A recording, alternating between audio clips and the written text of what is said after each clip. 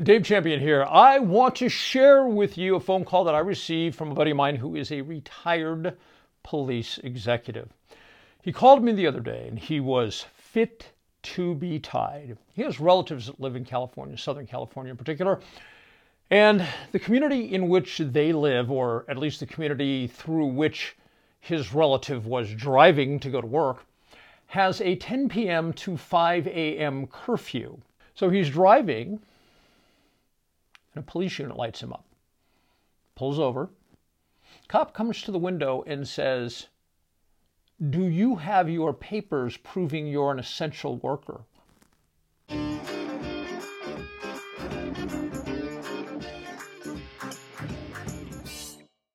Needless to say, this is appalling in the United States. Oh, I'm not sure California is. Is California part of the United States anymore?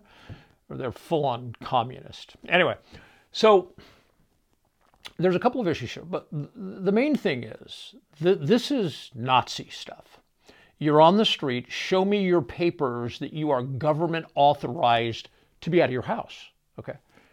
Insane. Now, there are two levels of legal issues here, and let me quickly cover each of them.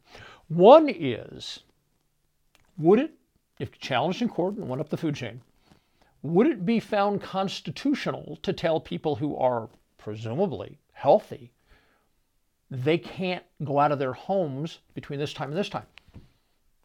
You don't know that they're sick. You don't know that they're infecting anybody. You don't know. You have absolutely no particularized cause or suspicion, right? Can you tell them to stay home? I'm pretty sure a court would say, no, sorry, that doesn't fly.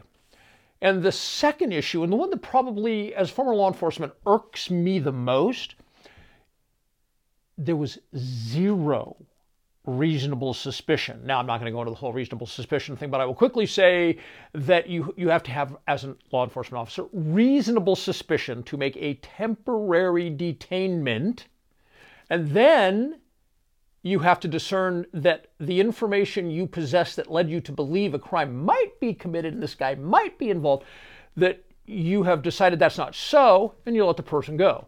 Or you question the person and you reach the higher level of probable cause, and then you put silver bracelets on him and take him off to jail.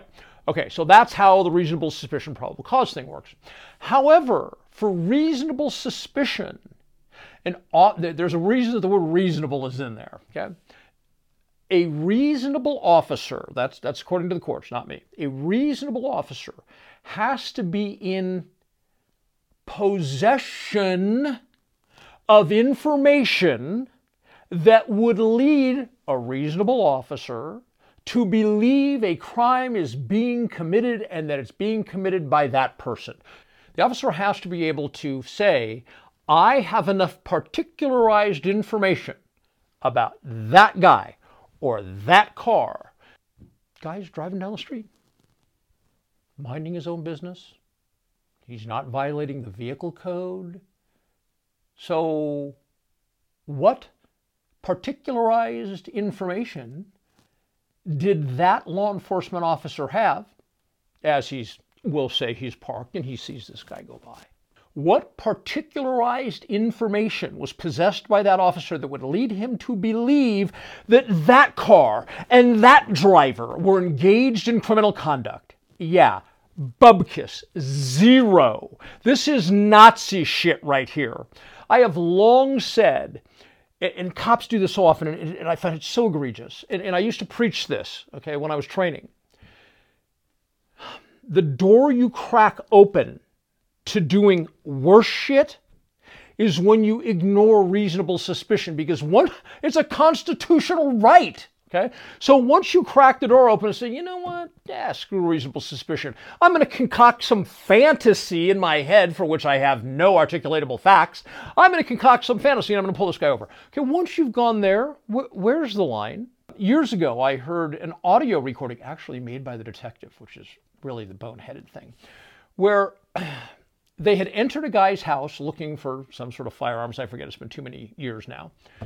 And the conversation that ensued between the two detectives was, well, we don't really have any probable cause to be in this guy's house. So how are we going to manufacture the probable cause that doesn't exist? Okay, so guess where that mentality begins? That mentality begins, okay, that's probable cause, right? That mentality begins down here when you start cracking the door open to violating the constitutional rights of the public, which are expressed in law enforcement training as you must have reasonable suspicion. Okay. So that's what's going on in Southern California. Now, my buddy, of course, being a retired law enforcement executive, he was like, if that had been me, I would have said, hey, hook me up, because this is going to be the test case that goes to the courts. But yeah, so the family member didn't do that. But I did want you to know that that's exactly what's going on right now in America. Again, is California part of America? So if that happens to you, because I know there's a lot of different governments that are putting curfews in place. So if that happens to you, you should definitely get your phone on the record mode, put it in your lap, whatever, and say to the officer who's standing at your window, can you please articulate for me your reasonable suspicion to believe that I'm violating the law? That's super, super important. If you don't fight back, if you don't push back against this, yeah, it's only going to get worse and worse and worse. And I'm giving you, in this video, the tools to fight back. I mean, you all have a phone, you all have a record mode, so that's what you're going to do. If you get pulled over during hours of curfew, you're going to put the phone on your thigh with the recording running, and you're going to ask the officer straight up, what is your reasonable suspicion? Don't say probable cause. Reasonable suspicion to believe I have engaged in criminal conduct. Okay? It kills me when I see these people all the time in these videos. All they've been is temporarily detained. And they'll say, what's your probable cause? And the cop is just like, shut up, dude. Because he knows the guy's an idiot. Because he's saying probable cause to effect a temporary seizure, a detainment. All he needs is reasonable suspicion. So if you get pulled over, don't say probable cause. Say reasonable suspicion. And if you want to know a whole lot more about how the law operates, may I encourage you to go to drreality.news and get a copy of Income Tax Shattering the Myths. Now, you may think that you read Income Tax Shattering the Myths and all you're going to learn in there is income tax law. No, there is so much history. There is so much, I guess what I would refer to as fundamental laws, principles of law. Let's say you read it at 37. These principles of law you can still apply when you're 90. They are timeless principles of law that show crystal clear that the income tax doesn't apply to the vast majority of Americans. The Congress never imposed it on the vast majority of Americans. It's probably a more legally accurate way to put it.